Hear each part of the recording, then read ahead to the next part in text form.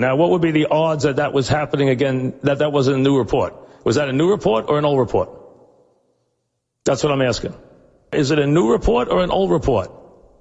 Is that a new report? Or we don't know?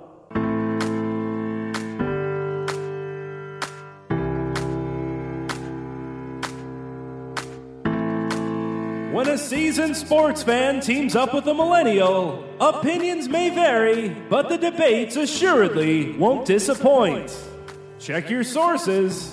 It's new report, old report. Here's your hosts, John Lund and Al Renato.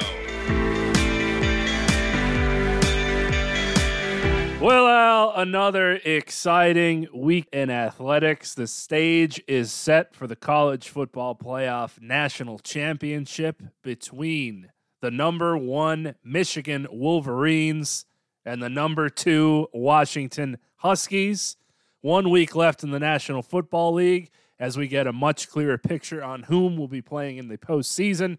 Nothing circles the wagons quite like the NFL, and especially once the postseason comes around. Actions and dealings in the NBA and Major League Baseball as well that we could certainly touch on. But starting with the college football playoff, we were away for you for Christmas and New Year's, so we didn't get to give you predictions, which is disappointing for those of you that fade our picks and make monetary gains week after week. Apologies that we weren't there to help you this time, and you had to somewhat go in blind as to whom were going to win bowl games and the college football playoff semifinals.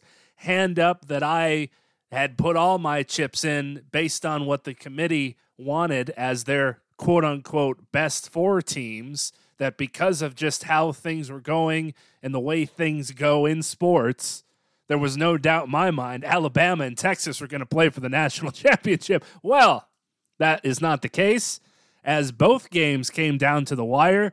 Both games come down to the final play where we have potentially the best college football semis of all time. Folks finally got their just due, complaining year after year that 1 or 2 of the semifinal games were always blowouts and we didn't deserve this and we won close games. Well, you couldn't have asked for anything better than those 2 finishes, and it would rival probably just only last year if we're talking about which were the 2 greatest semifinals for this college football playoff before we head to 12.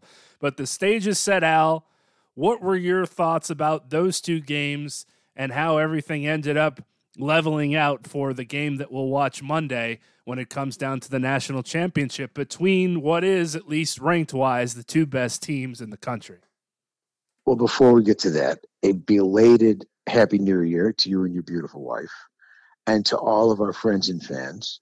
Belated Happy New Year. Hope everybody had a happy and healthy holiday season. We're all fighting the virus. We are in my house, unfortunately, which has reared its ugly head. But I, at a newly turned, freshly minted 66, have remained the Artful Dodger. And I'm still negative, despite, unfortunately, it hitting my beautiful wife and son. We're still rolling here and still tested negative. So good for that. Everybody's okay here. And hope everybody else is out there. And everybody should be okay now with the committee. Because based upon the committee selections of, yes, unfortunately, Georgia got squeezed. But deciding on giving Florida State the short end of the stick, we wound up with 2 excellent matchups, 2 incredibly competitive games that weren't the greatest works of art. There were a lot of mistakes, some bad ones, certainly in the first game. Michigan special teams were a nightmare. The freshman punt returner with the huge fumble, which led to the first Alabama touchdown. But the point is, it was an incredibly competitive game. It was hard fought. It had its thrills and spills. And then in game 2, you had Washington doing what they do, throw the ball all over the field, looking like the college version of the Dolphins with the left-handed quarterback who slings it from all angles, who gets it out quickly, to a bunch of incredibly skilled wide receivers.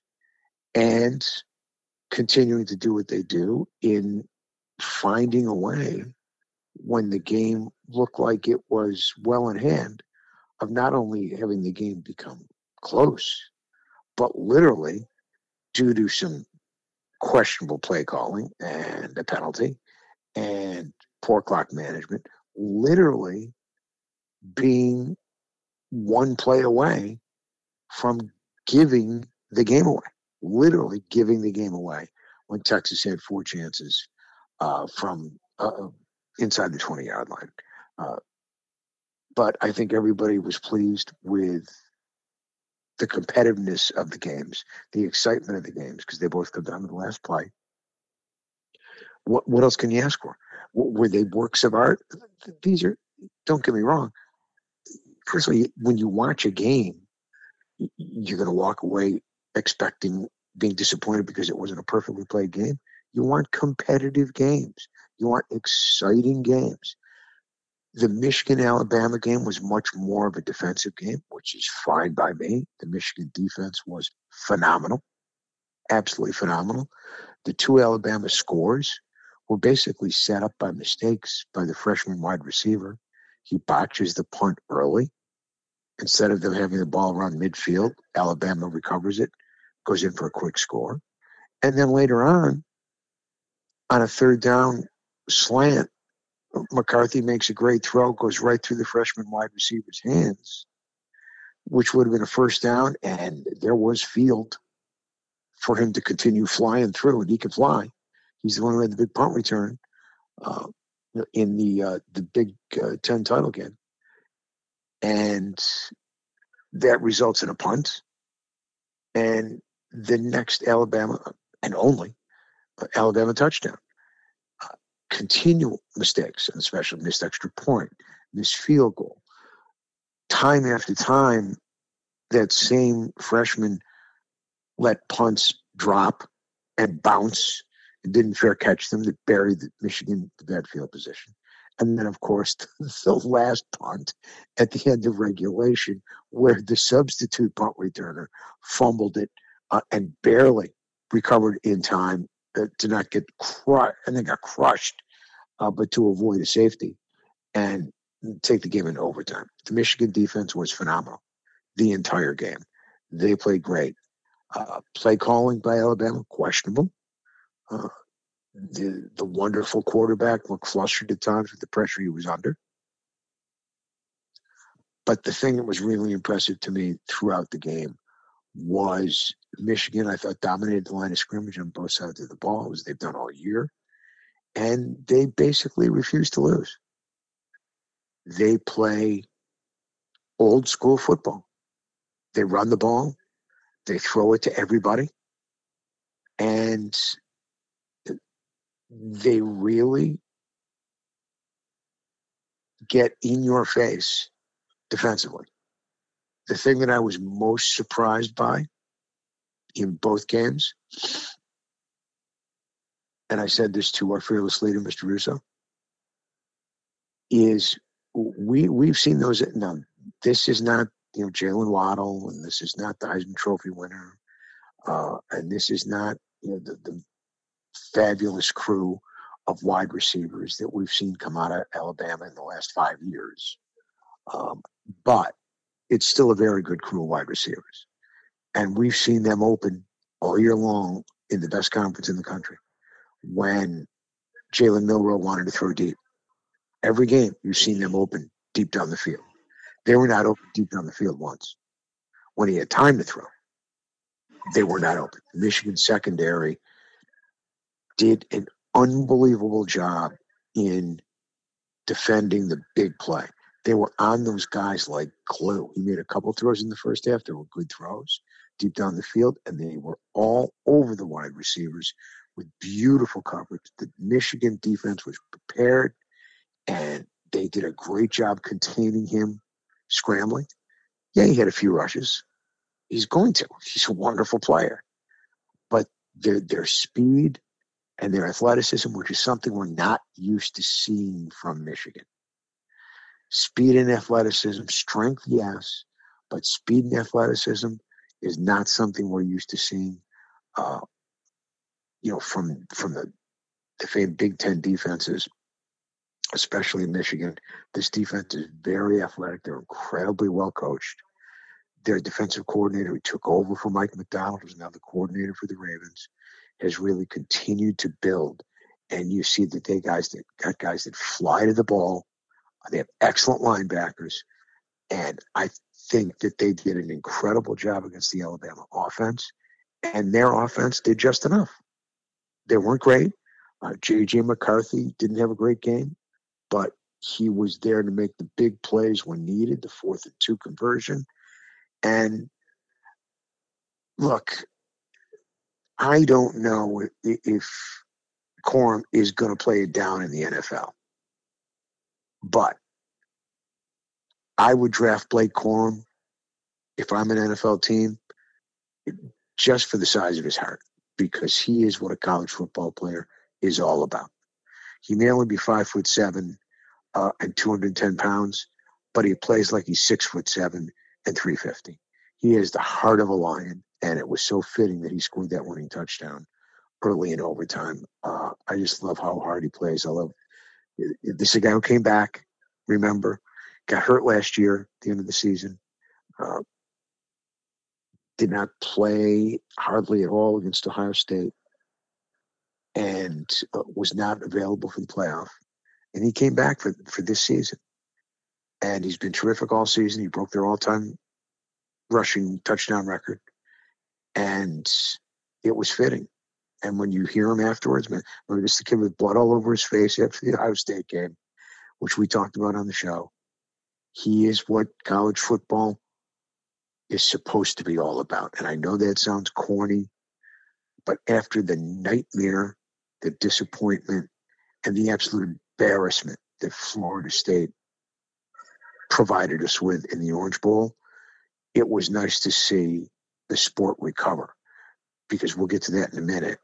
The Orange Bowl was another embarrassment. Florida State was a pock on college football in the Orange Bowl. But those two games are what we watch for, plain and simple.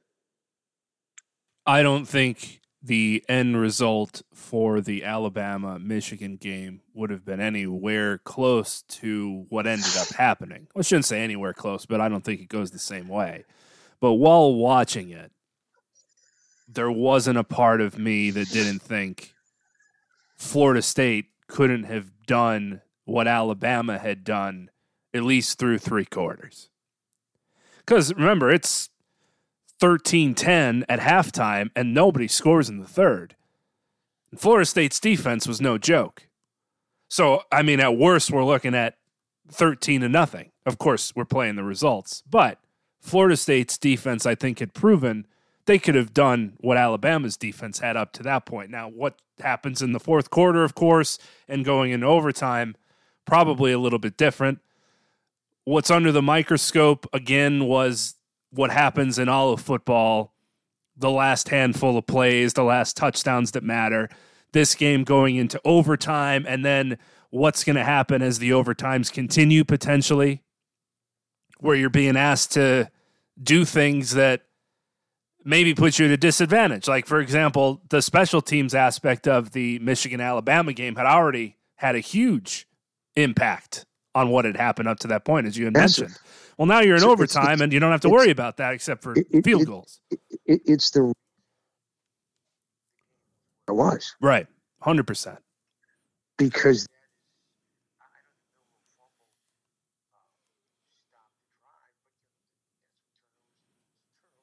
I mean, that's Christmas morning. If you're Michigan, now we're going into overtime. Well, we don't have to worry about muffs.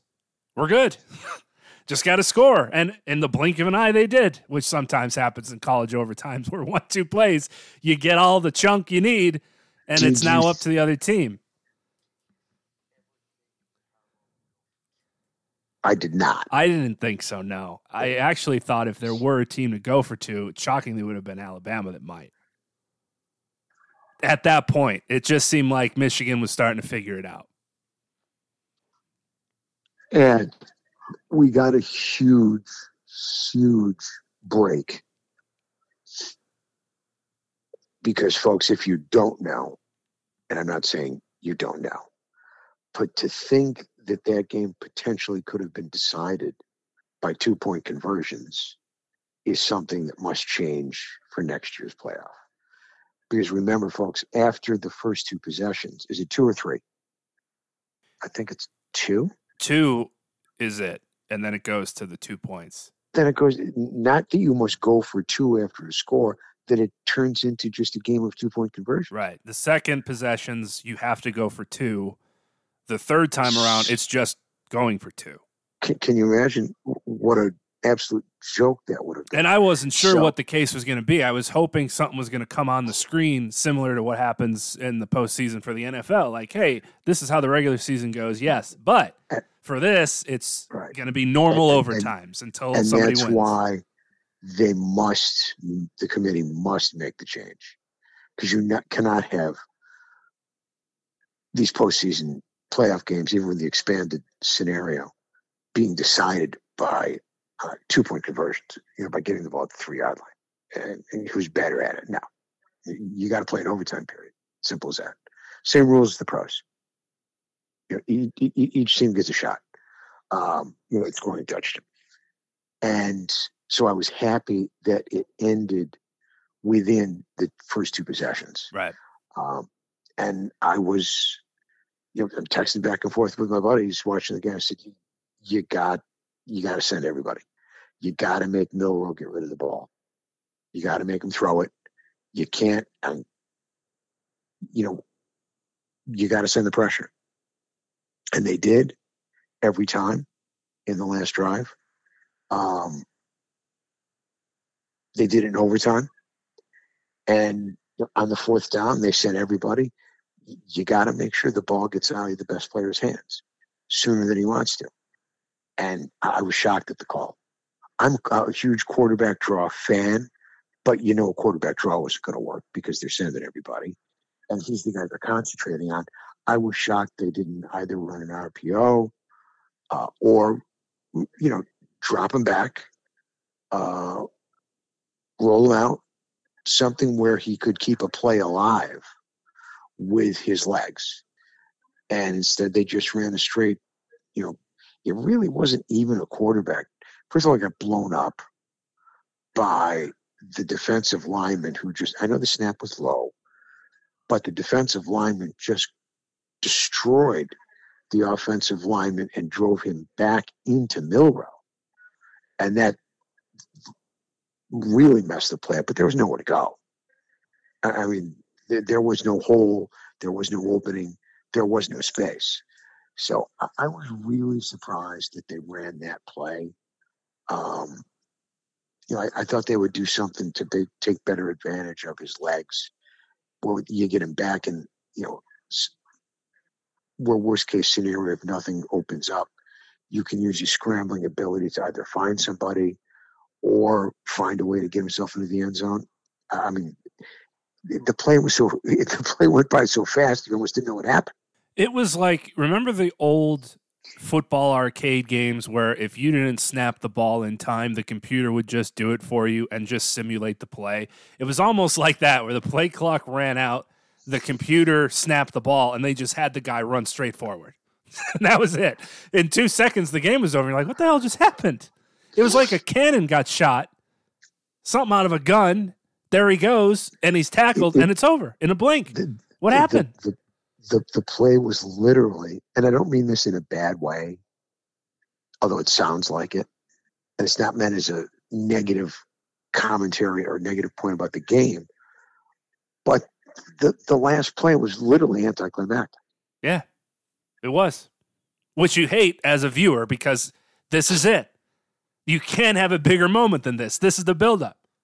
E.J. Manuel, former Florida State quarterback, made this point on ACC radio this week, which I thought was a great way to make it like a common simile, metaphor, whatever. It's like if you're in your car and you accidentally drop your phone and you go to grab it real fast, and in that split second when you come back up to look at traffic, everything's changed in front of you. That low snap was basically that. Even in that half a second, him having to look down and gather the football, looking back up again, you've missed what you had to see. But even with the snap, I didn't really care for the call. I would have loved to keep it in his hands, certainly, but have some options. I hate final plays, and what do I know, sitting at home on my couch, but I dislike final plays for quarterbacks or whomever where it seems like there's just one option. Because if that one option gets taken away, you're fucked. I also don't like them out of the shotgun when they're that close. I like having them, under the center. I think it gives them more options, whether it's play action, whether it's an RPO, whether it's rollout. I'm never thrilled with your shotgun from that close. But obviously, who's one to question Nick Saban and Tommy Rees. Right. But I just thought I didn't like the play call. And to Michigan's credit, it was blown up instantly. It was blown up before the snap even got to Milroe by the Michigan defensive line just exploding, and especially the one defensive lineman who just blew his guy off the ball back into Milroe. I mean, you saw that guy going backwards into the backfield. Crazy. But Michigan was the better team, with the exception of the special teams, the entire game. They deserved to win. I thought they were the better team. And the better team won. And this is the Michigan team we've seen all year. They are resilient. They have great leadership. The thing I'm curious about as we get to the championship game is we haven't seen J.J. McCarthy have a terrific game yet. Right. Some people don't love him. He's grown on me. And I think he's got a terrific game in him. Don't get me wrong. It won't be a Michael Penix 430-yard passing game. But he is a big, tough kid. And down the stretch, he used his legs more in that game. And I think you'll see that more against Washington. And I think you'll see them throw the ball down the field more against a very mediocre Washington defense. But we'll get to the game in a second. Your thoughts on game two, because here's my quick, not so much synopsis, but this is your conference. I know the Texas quarterback was a big-time recruit. Mr. Texas football. He takes $1 million to go to Ohio State, and he comes back. I was watching one quarterback throwing the ball like Randy Johnson, and the other guy looked like he was throwing 80 miles an hour. I know yours took him down the field and had some nice drives, but he's throwing, darts, and the other guy's throwing BBs. There was not one of the last 4 plays that I thought had any chance of succeeding. I wanted to see him drop back and gun the ball somewhere. And he didn't gun one of those throws that looked like it hit it. There were all these softies, put them up, maybe somebody can go up and make a play. And I understand sometimes you have to do that. But there wasn't real one play from the 13-yard line that I thought had any chance of succeeding. There's a lot to be disappointed about if you're a Texas fan. I wasn't sure what the first play call was from 1st and 12 for the game, checking it down to your running back and having him run out of bounds. What was that? Because it seems like at that point you have to throw to the end zone 4 times. Or Absolutely. if you're going to try for a sideline, you have to go for like the 6 or the 5. There's no sense of you just gaining a yard or less. I don't know what happened as far as the play calls go, because I thought the last pass, which ended up being the game winner for Washington, the had no fade chance to Adonai Mitchell, didn't end up having a chance. But I think that should have been your first pass. That's the first play. Let's see if this works. We'll send him out one-on-one. We like the coverage. I think pressure got to Quinn a little bit quick, and he really needed to just zip it to the front of the end zone instead of throwing that little fade part. Defended beautifully. Guy was reading it the whole way. But that's your first play. All right, that didn't work. Now we go back to the drawing board. We got 3 more. The first play was kind of a throwaway, and then you end up getting the doomed, you're almost sacked on third. Well, now you really only have one more chance. Now what? For the fun Sark was having earlier in the game when they said on the broadcast, he documents like the first 40 plays that they're going to run. Quinn's doing the fake throw to the right, fake throw to the left, running up the gut play where you fake the screens. Like they had all this different stuff coming out of their playbook, which is great. But in that moment where you might need something a little different, it didn't happen. And I'm with you completely. Michael Penix Jr. comes out and just starts slinging it like a video game. First play, he just fires it up, complete. And you're just like, oh, my God, here we go. And the whole game, no fear, just load up, let it go. You know your receivers are going to make a play. Video game moment after video game moment. And then he was slinging it through these windows that you thought had no chance. He was hot. He was phenomenal. He was hot. And he's been phenomenal leading up to this game, but this was the best he's played. Absolutely. It's the best I've seen him play. Quinn has thrown passes similarly far down the field to dropping it. He has one of those Russell Wilson type arms. We'll just drop it right in the guy's bucket, Xavier Worthy. Didn't see it once. Complete. They tried a couple in the first half, out of bounds, didn't work, and they never went back to it. That threat was never there, seemingly. It confused the hell out of me to not just try one. Let's see if we could figure it out. They kind of got the passing game figured out in the fourth quarter. Al, in the third, they had the ball for what, 5 minutes at best? 5 plays, I think? Whatever it was, they didn't have the football in the whole third quarter. They just didn't touch the football. Credit to Washington. You've seen him more than me, but I never saw the Texas defense play well in the games I watched this year. They have had their flaws. This game really showed their flaws. Penix never hit the ground. And they got no pressure. This dude doesn't run on purpose. They don't have him run, and they knew he wouldn't when he signed with Washington because of his knee problems. They're like, hey, man, stay in the pocket. We'll just give you a Joe Moore Award offensive line. You just do the rest. When he started running around, Texas had no answer for it. And I saw plenty of their games this year where he was not that good under pressure. Oh. And where he was pressured at times, they got an occasional pressure. And that's when you could tell he was hot because he'd sling it sidearm.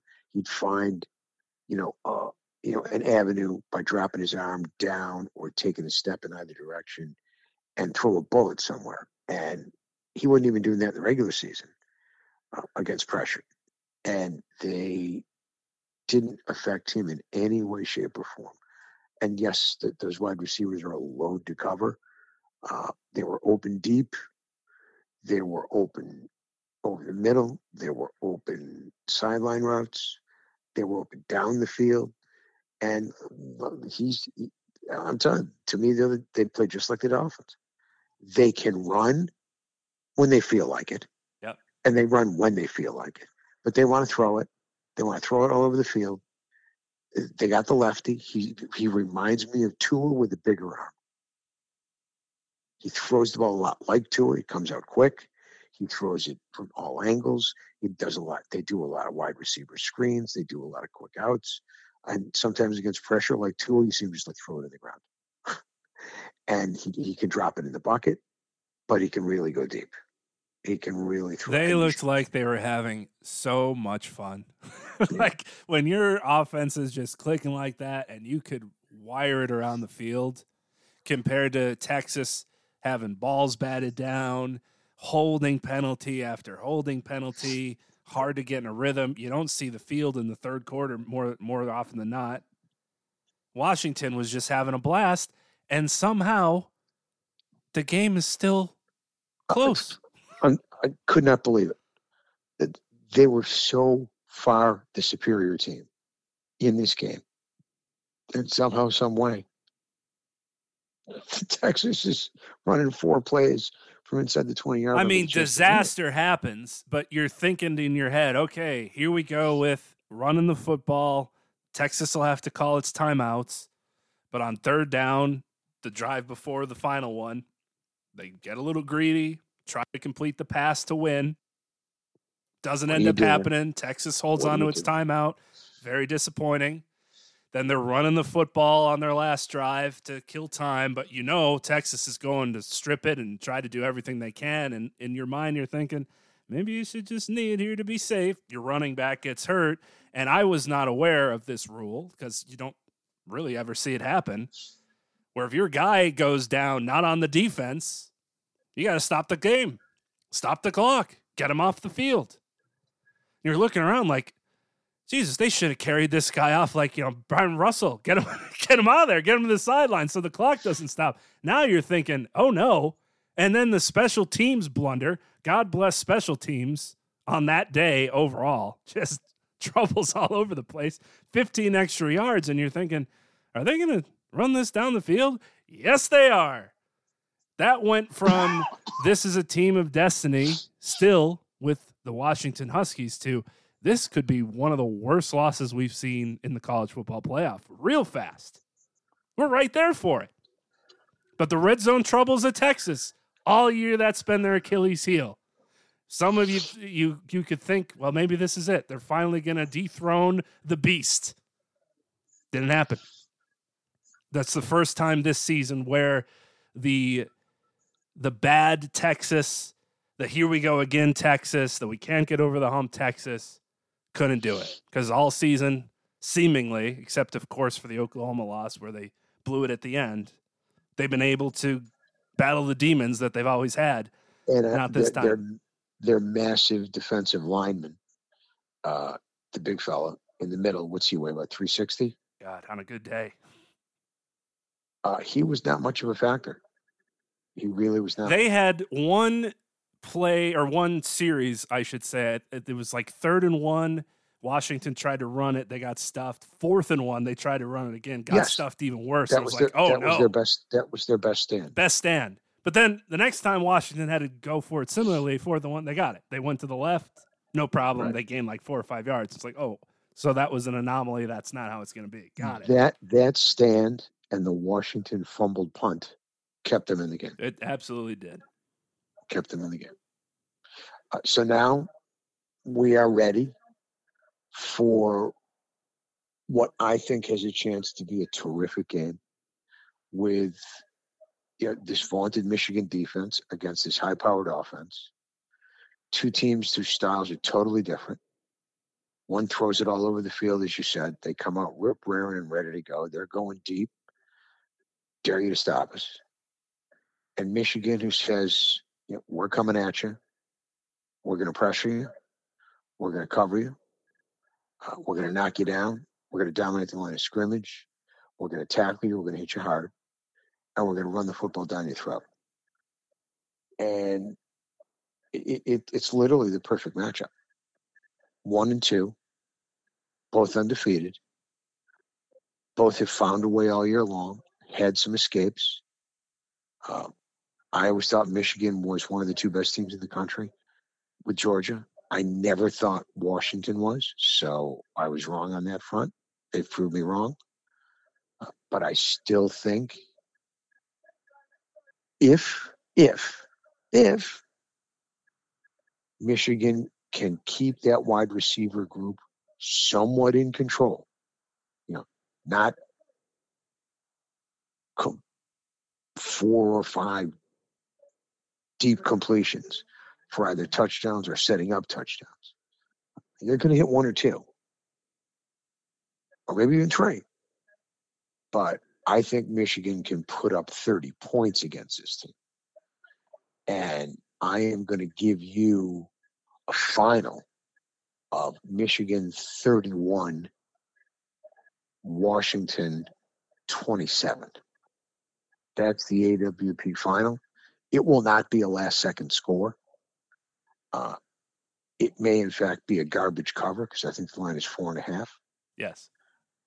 But I think Michigan's the better team. I think they are. Look, both teams are, obviously on a mission, as the saying goes. But I think Michigan is playing for everything. Everything. They're playing for their coach. They're playing for their school. They're playing for their offensive lineman who went down, and they're playing, which we'll get to in a minute after we finish this with this game. They're playing for college football the way it ought to be in my mind. In my mind. Guys who aren't transferring in from all different portals, all different one-stop shopping sites, all different hit and run on the NIL.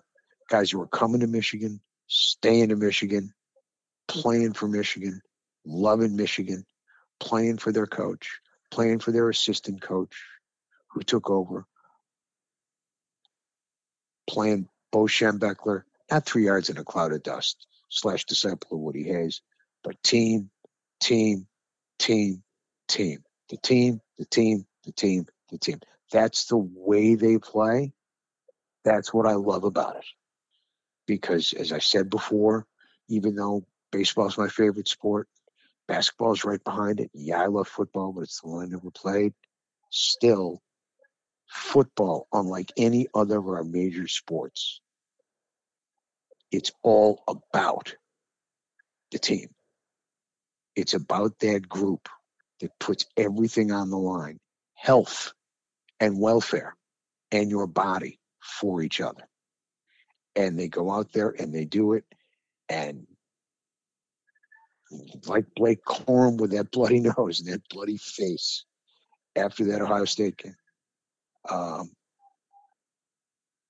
that's Michigan. That's Michigan. And I am hoping, no knock on Washington, I am hoping it will be a day for college football the right way. College football. Conversely, I am rooting for Washington for several reasons. One of which is, what a great way for the Pac-12 to end its reign and to poo-poo on the people who put greed ahead of some of what you just talked about of college football. Tradition, pride, honor. But nope, we need those TV dollars. They just have that team of destiny feel to them. And it would be a great story for Michael Penix, those wide receivers, and a football coach from, South Dakota State, coming out of the woodwork to take the Pac-12 and college football by storm these last couple of years. Where you run into some trouble is this year has broken a lot of molds with these two final teams, especially with Washington, because often the winner of the college football playoff won via a pretty simple formula where you just look at blue chips and recruits and how they've kind of built their team, like you were just referring to. There's been 3 teams since 2000 who have won national titles without having signed a top 5 class in any of the previous 4 years. 2010 Auburn, 2016 Clemson, and 2018 Clemson. You may remember the quarterbacks were Cam Newton, Deshaun Watson, and Trevor Lawrence. This year, Michigan and or Washington will be the 4th team to do so. Crazy stat that Michigan hasn't signed a top 5 class in any of the previous 4 years for starters. Now, say what you will. COVID, kind of putting a wrench in a lot of things, of course. The stats of where recruiting goes and how that whole world of college football happens would usually tell you a good idea of whom was going to win. Like, for example, Alabama, I think these past 2 years were Nick Saban's 2 best recruiting classes ever, and look what happened to them both years. Crazy. You can look at probably the easy road and just say which team has the better lines, plural, and which team has the better head coach. And if you're going to do it that way, seeing what Michigan's lines, plural, did against competition all season in the Big Ten, And then again against what Alabama threw at them. That last play, for example, that won them the game. Blake Corum, for example, that last score that won them the game. And what Jim Harbaugh did to Nick Saban and his coaching staff, especially on the scoring plays that Dan Orlovsky was documenting on one of the football shows on SportsCenter, ESPN. Your guy, your pal, he did things in that game that were very impressive on both sides. Now, of course, you have coaches doing all this stuff. It's not all on Jim Harbaugh, but no, that's where it stands. He's the head guy.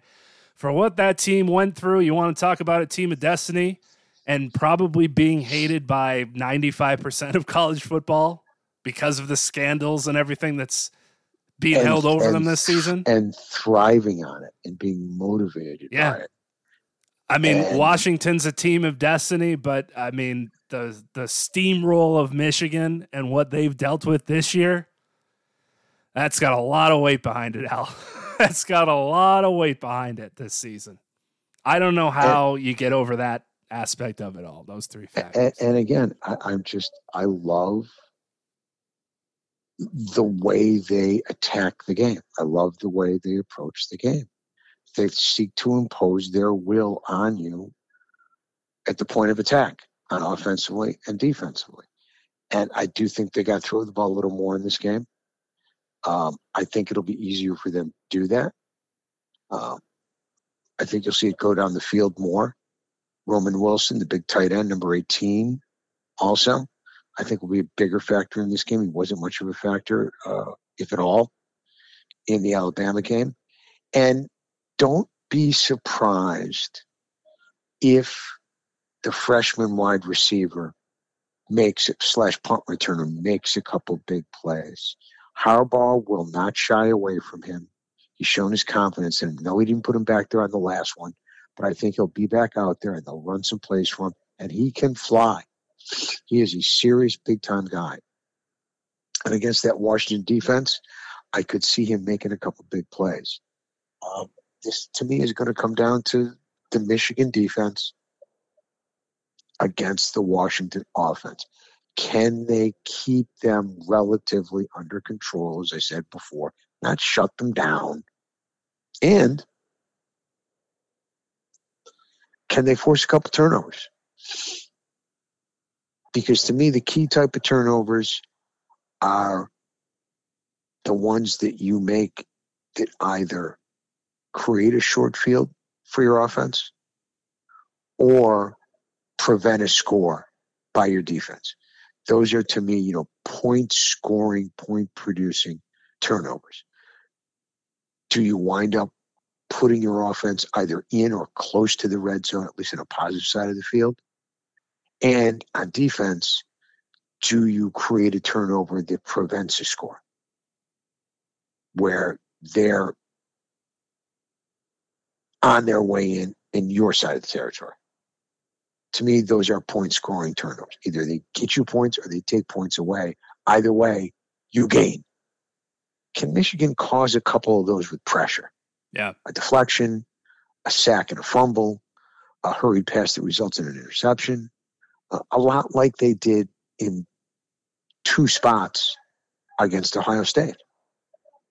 And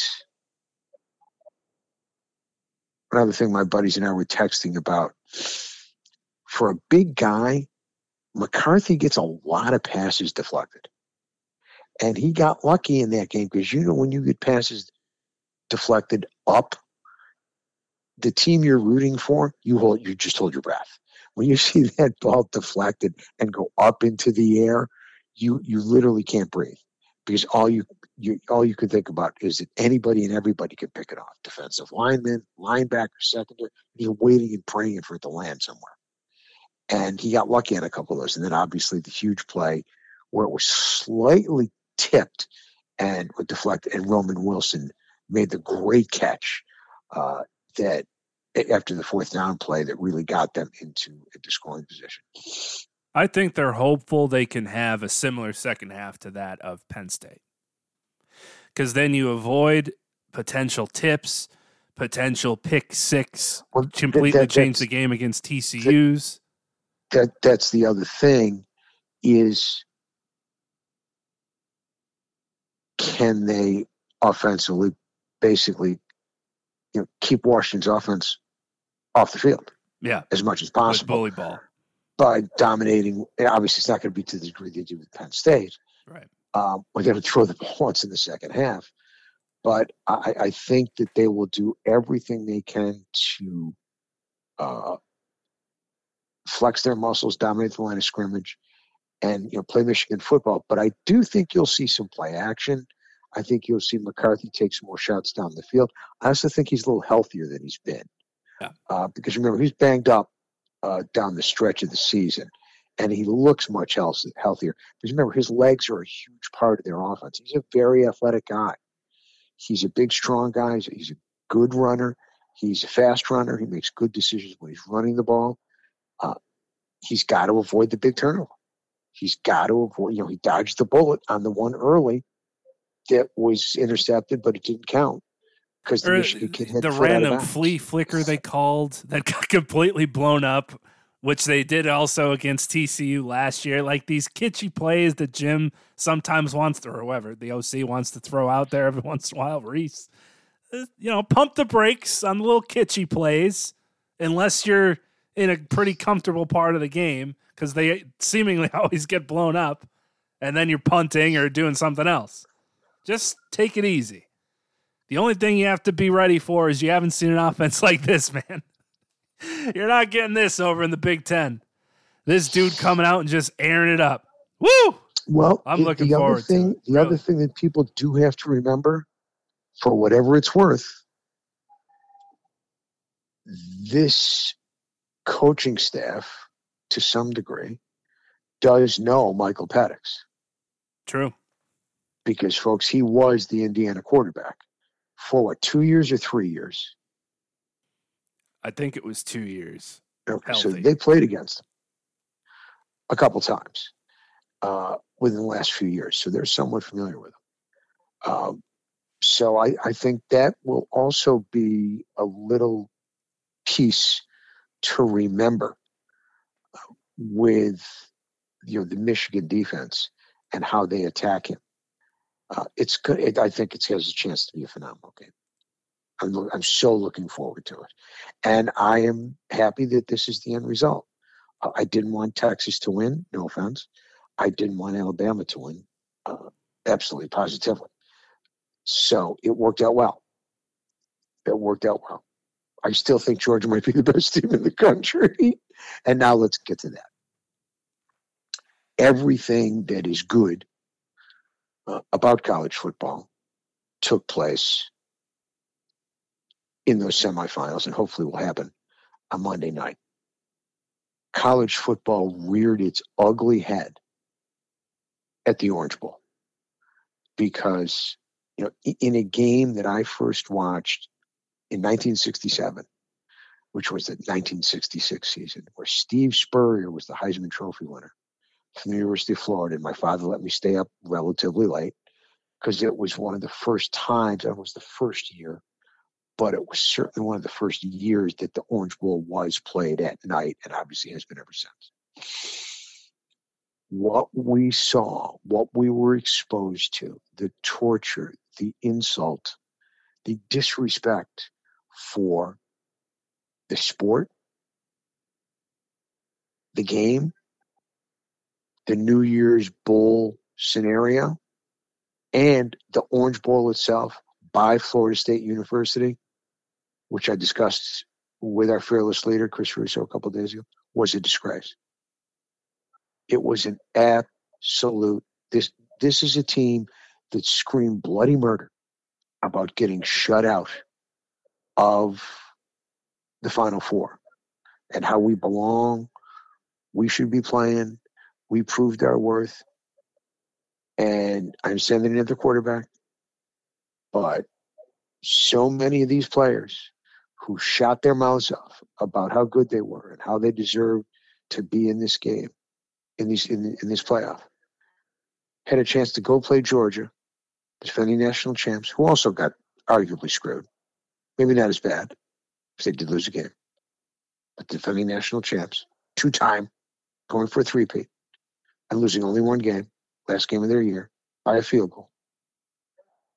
Virtually everybody played except for Bowers, who was hurt. And their two hotshot wide receivers from the transfer portal who played there for one season. They don't play.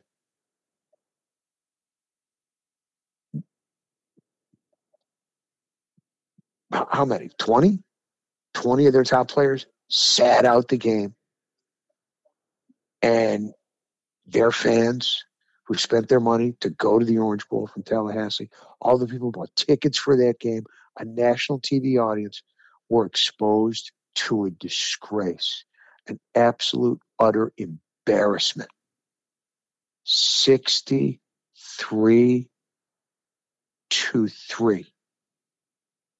63-3.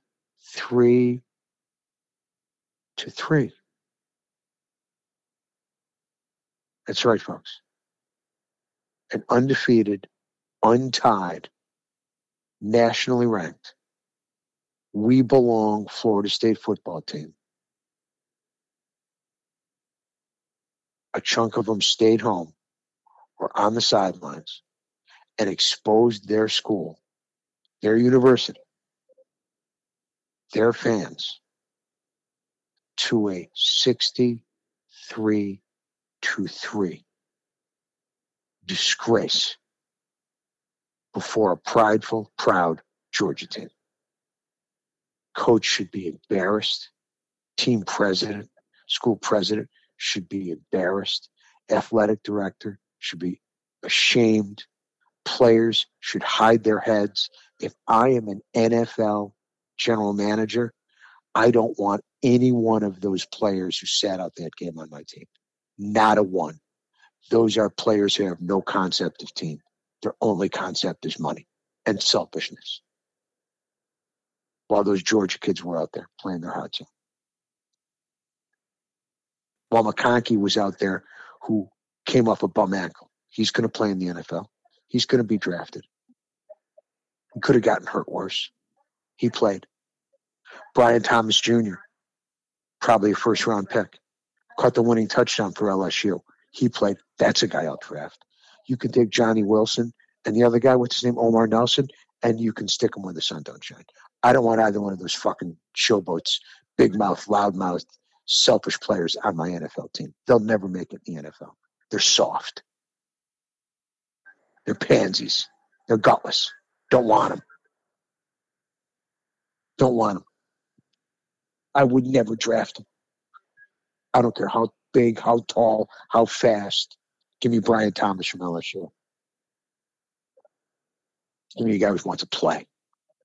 Give me a guy who wants to show his stuff. Give me a guy who wants to be a difference maker for his teammates. And he was. Those guys, you can stay right where you are. Home. I don't want you. It was disgraceful. It was a total and complete abortion. I don't know how. Florida State should give the money back. They should be required to give the money back. However many millions they got for going, they should give it all back. Because that was a disgrace to the sport. It's incredibly disappointing. And it's disappointing for all the reasons you laid out. How many people are getting drafted day one from Florida State? You can count them on one hand, I can guarantee that. How many people are getting drafted day 2 or 3 if they're lucky? Couple more digits, obviously, counting for those players, no question. But if you're trying to move up the draft board, what better game to show your prospective recruits, coaches, teams you're trying to get on than playing fucking Georgia?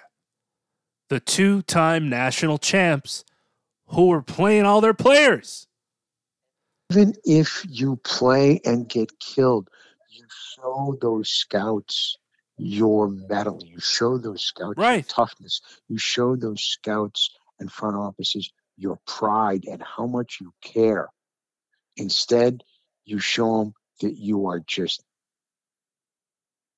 as I like to say, a lot of chirp for a chump. And that's what Florida State was. I didn't expect them to win. No. Didn't even expect them to compete, right, with the quarterback situation. But expected them to go out there and play with pride and effort and give it their best shot.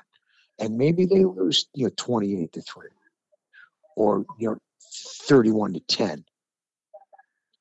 But can you show up? Can you give an effort? Can you try and show us what you meant? Even if you can't pull it off, instead of just saying, sorry. I don't want to twist an ankle. I don't want to tear an ACL. I don't want to take that chance. I'll have my team and my school be utterly embarrassed and shamed, put to shame, and show that, in fact, we do not belong. I'd want a tape of at least the first half of me playing at my hardest against one of the best teams in the country, and I could hold my head high walking into whatever meeting. Coach, I know you're going to be looking at some of the film from this season. Let me show you this. I know the score doesn't show what we were capable of as a team. We had some injuries. Some guys didn't want to play. The circumstances weren't great, but I wanted to be in that game, and I want this to show that I want to be on your football team and play on your field. Instead of not playing for whatever reason, and listen, I get the main guys if you don't want to do it. I've never been a sniff close to the situation that these dudes are in where they're getting life-changing opportunities to play in the National Football League. And they've got 3 or 4 years of tape and examples of what they're capable of, and they could not play in a bowl game if they don't want to. The committee gave them the 2 double birds and said games played don't necessarily matter. And they could, as long as they're okay with that decision, they're making it for themselves, you got to tip your cap to them. For those other dudes that just looked around and said, well, he's not playing. This isn't going right. That's not going right. The media's saying this. I ain't going out there. Cowards. For the majority of those dudes. Cowards. And I don't think it's necessarily a bad thing to be able to see this happening, respect what players are doing, understand monetary situations, life situations, health situations. If you can't or won't play in a bowl game, okay. But media and other folks should be able to constructively criticize those decisions as well. And for that game, for that example, it seems like the majority of the situations, you should have been on that football field. God bless you if you think the better option and the better judgment was to sit out the game. We didn't play football at high school level, college level, professional level, but sometimes just talking with guys that did, you get the sense that the camaraderie and the friendships and the brotherhood of football stands higher than any other sport. We're playing baseball with 8 other guys on the field. You've got more players on the team than a basketball team does. Those football guys, man, it's a year-round type thing. And you're grinding, and you're lifting, and you're grunting, and you're sweating, and you're together all year long. You're in text change with former guys from college, former guys from high school, former guys from the league, former guys from travel. The bonds that football players make sometimes make me wish I played football just because of that alone. Forget about not wanting to get tackled, because that was a thing. For players to just be able to look their teammates in the eye, well, they don't, most likely, but to just think about letting those guys down for yourself. when it's not an extreme circumstance of understandably you're going first round, understandably you're making X, understandably you're hurt. We get it. There's exceptions to the rules. But in those, I've never understood guys just being able to say, I'm out before the last one game of your career sometimes. It's your last game. I can't do it. I don't want to. I'm out. It shocks me most often every time. And a big part of it, I'm sorry, I know it's the new, but a big part of it's the portal. Because you don't build the relationships. You don't build the camaraderie. How many Michigan guys came in through the portal? Do we have that stat? Any idea? You know, we're half the Florida State team came in through the portal. I don't know. Have Johnny Wilson, Omar, what's his name? You know, the two hotshot wide receivers, they both came through the portal. I think the portal minimizes camaraderie. I think it creates selfishness.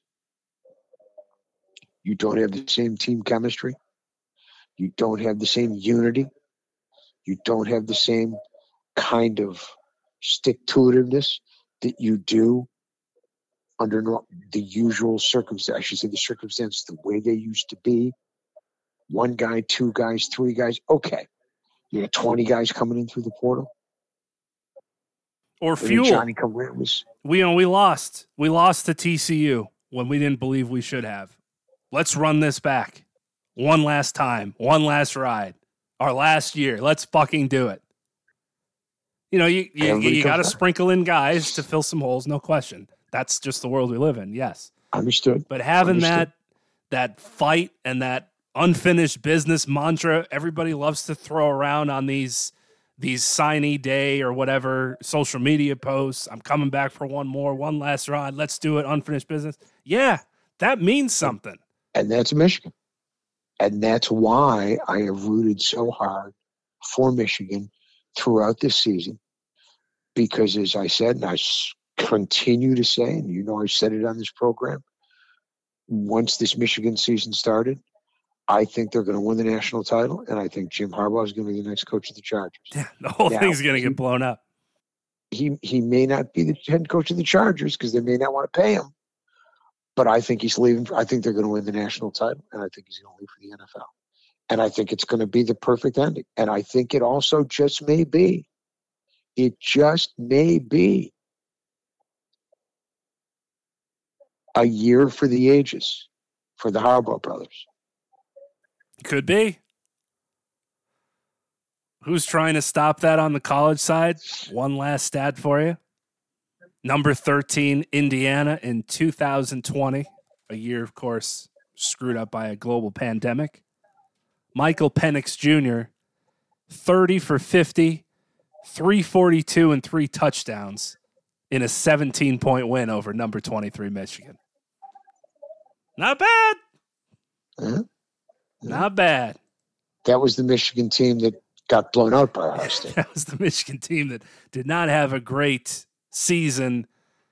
Jokingly, when one Connor Stallions could not be in the stands, nor anyone to watch college football that season.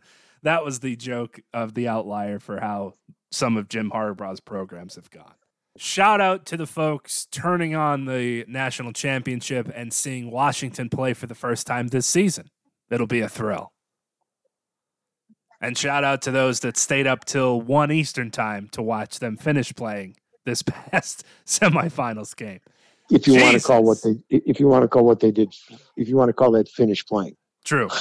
They went to bed a little early that game and lucked out that Texas didn't capitalize on it. Can we get a kickoff before 9:15, please, for a semifinal game?